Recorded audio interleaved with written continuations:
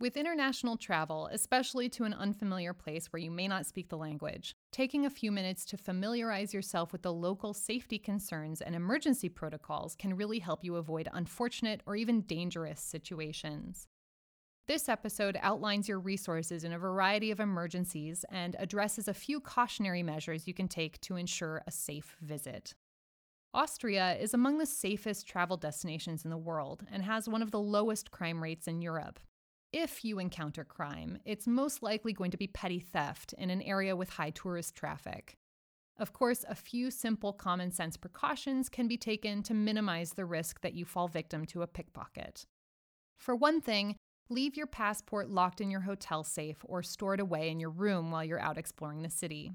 There are only two places where a visitor might need to show it for entry: the United Nations and the Seitenstätten Synagogue, both of which do offer tours but also require advance notice and will remind you to bring your passport with you when you make your appointment. Your wallet should be stowed away inside an inner pocket of your bag or backpack, if you're using one, not in an outer pocket that's easily accessible. Money belts and other pockets worn inside your clothes are another option, but it's probably better to leave large amounts of cash and valuables at your accommodation rather than carrying them around with you, if possible. I've lived in Vienna continuously since 2006, and since then have only seen 2 attempted thefts, both in a very touristy Starbucks. One was a purse snatching that happened when a girl left her bag on a chair to save her seat while she went to collect her drink. The other, a man had his passport and a few €100 in his coat pocket, which, when he draped it on the back of his chair, was easily reachable to the man sitting in the chair right behind him. In both cases, the thieves were clearly quite practiced. They'd done this before, knew what to look for, and even had accomplices waiting with bicycles outside. The purse snatcher had a folded newspaper ready to conceal the stolen bag. The pickpocket had chosen the seat, whose back abutted the back of the guy whose passport he wanted to steal. Both situations could have been easily avoided through just a bit more care in keeping valuables tucked away. If something unfortunate does happen to you or someone around you, or if you feel unsafe, call the Austrian emergency services. I'll go through those numbers with you in a moment. Please also note that if you witness or come upon a situation in which someone's life is in danger, Austrian law requires that you assist, unless doing so also puts your own life at risk. Assisting can be as simple as calling emergency services. If you witness a traffic accident and don't feel safe crossing a busy street, for instance, you will have fulfilled your duty to assist by alerting the Austrian police. Don't worry about the language barrier. Dispatchers are trained to deal with English language emergency calls. And if you're in a busy area and are unsure what to do, get the attention of others nearby. All Austrian driver's license holders are required to take first aid courses, and there are defibrillators located in public areas throughout the city. So the probability is that someone else in your immediate vicinity either knows what to do or at least remembers the emergency numbers and has a phone. Speaking of which, the Europe-wide general emergency number is 112. While in Austria, though, if you can remember the following numbers, you may be able to shave off some precious seconds of response time. There are 3 important numbers for the fire department, police, and ambulance services, and a handy little mnemonic device to remember them. The fire department, or Feuerwehr, is 122. Imagine the 2s look like little fire hoses. The police, or Polizei, is 133, the 3s resembling little handcuffs. And the ambulance, or Rettung, is 144. The 4s look like little chairs. 122 is the fire department, 133 is the police, and 144 is the ambulance. Also, saving the phone number and address of your nation's consulate is a good idea in case your wallet or passport is lost or stolen.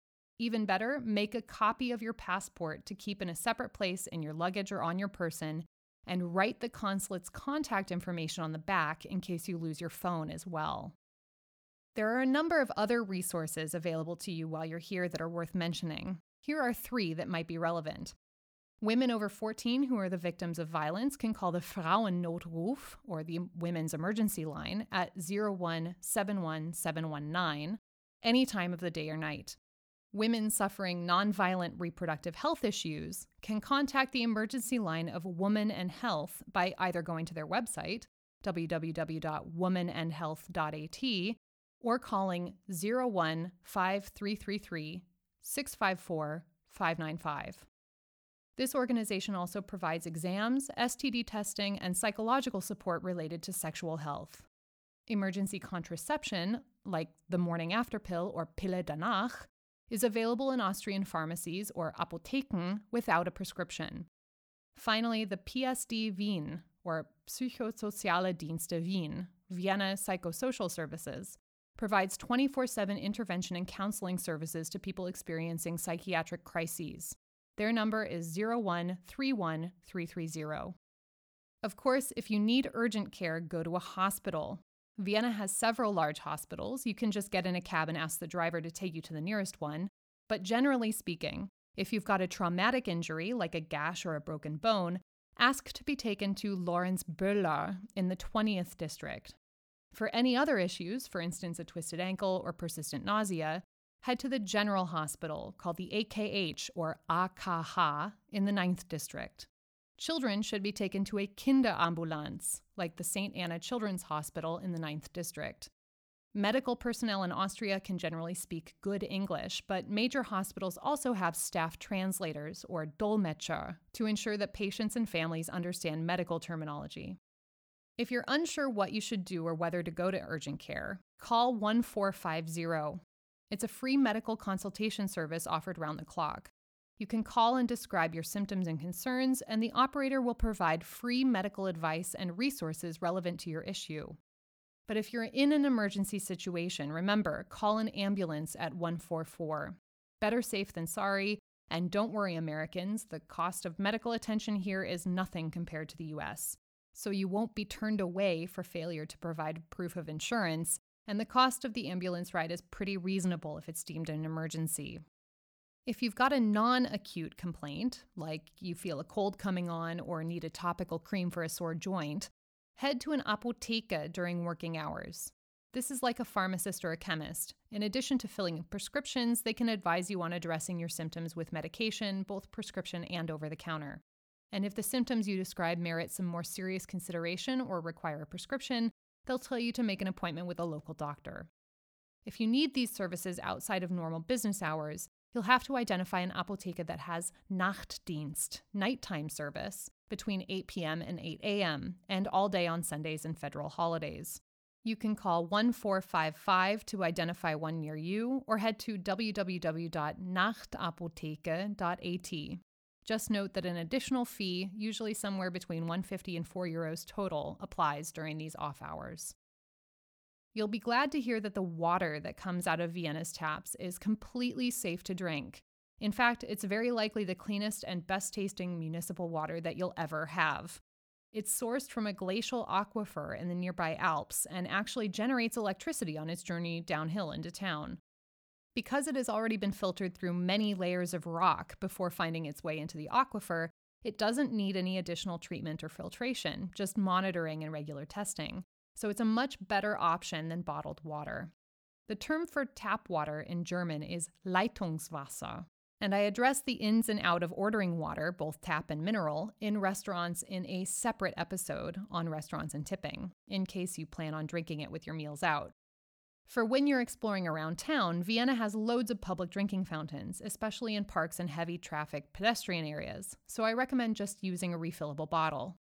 If you do opt to purchase water, please recycle the plastic bottle once you're done with it by taking it to one of the thousands of yellow bins located throughout the city. Austrians are avid recyclers, especially if you're staying in someone's home or in a home rental. You'll be expected to separate your trash. Listen to my Meet the Locals episode for more information on that. Finally, a few pointers for travelers interested in experiencing Austria's fantastic outdoor attractions. More than 65% of Austria's territory is in the Alps. It also beats out Switzerland as the country with the greatest share of European alpine territory. So if you've got the time while you're here, a trip out of Vienna and ab in den Bergen, up into the mountains, is a great way to get a true sense of the country and its people. Most of the ski resorts continue their gondola service during the summer, so a popular option with the locals is to take a train out for a day of hiking, riding the gondola up and exploring the ridge on foot. Austria also has a number of glaciers that can be visited in the summer months. Skiing is even possible year-round in some locations.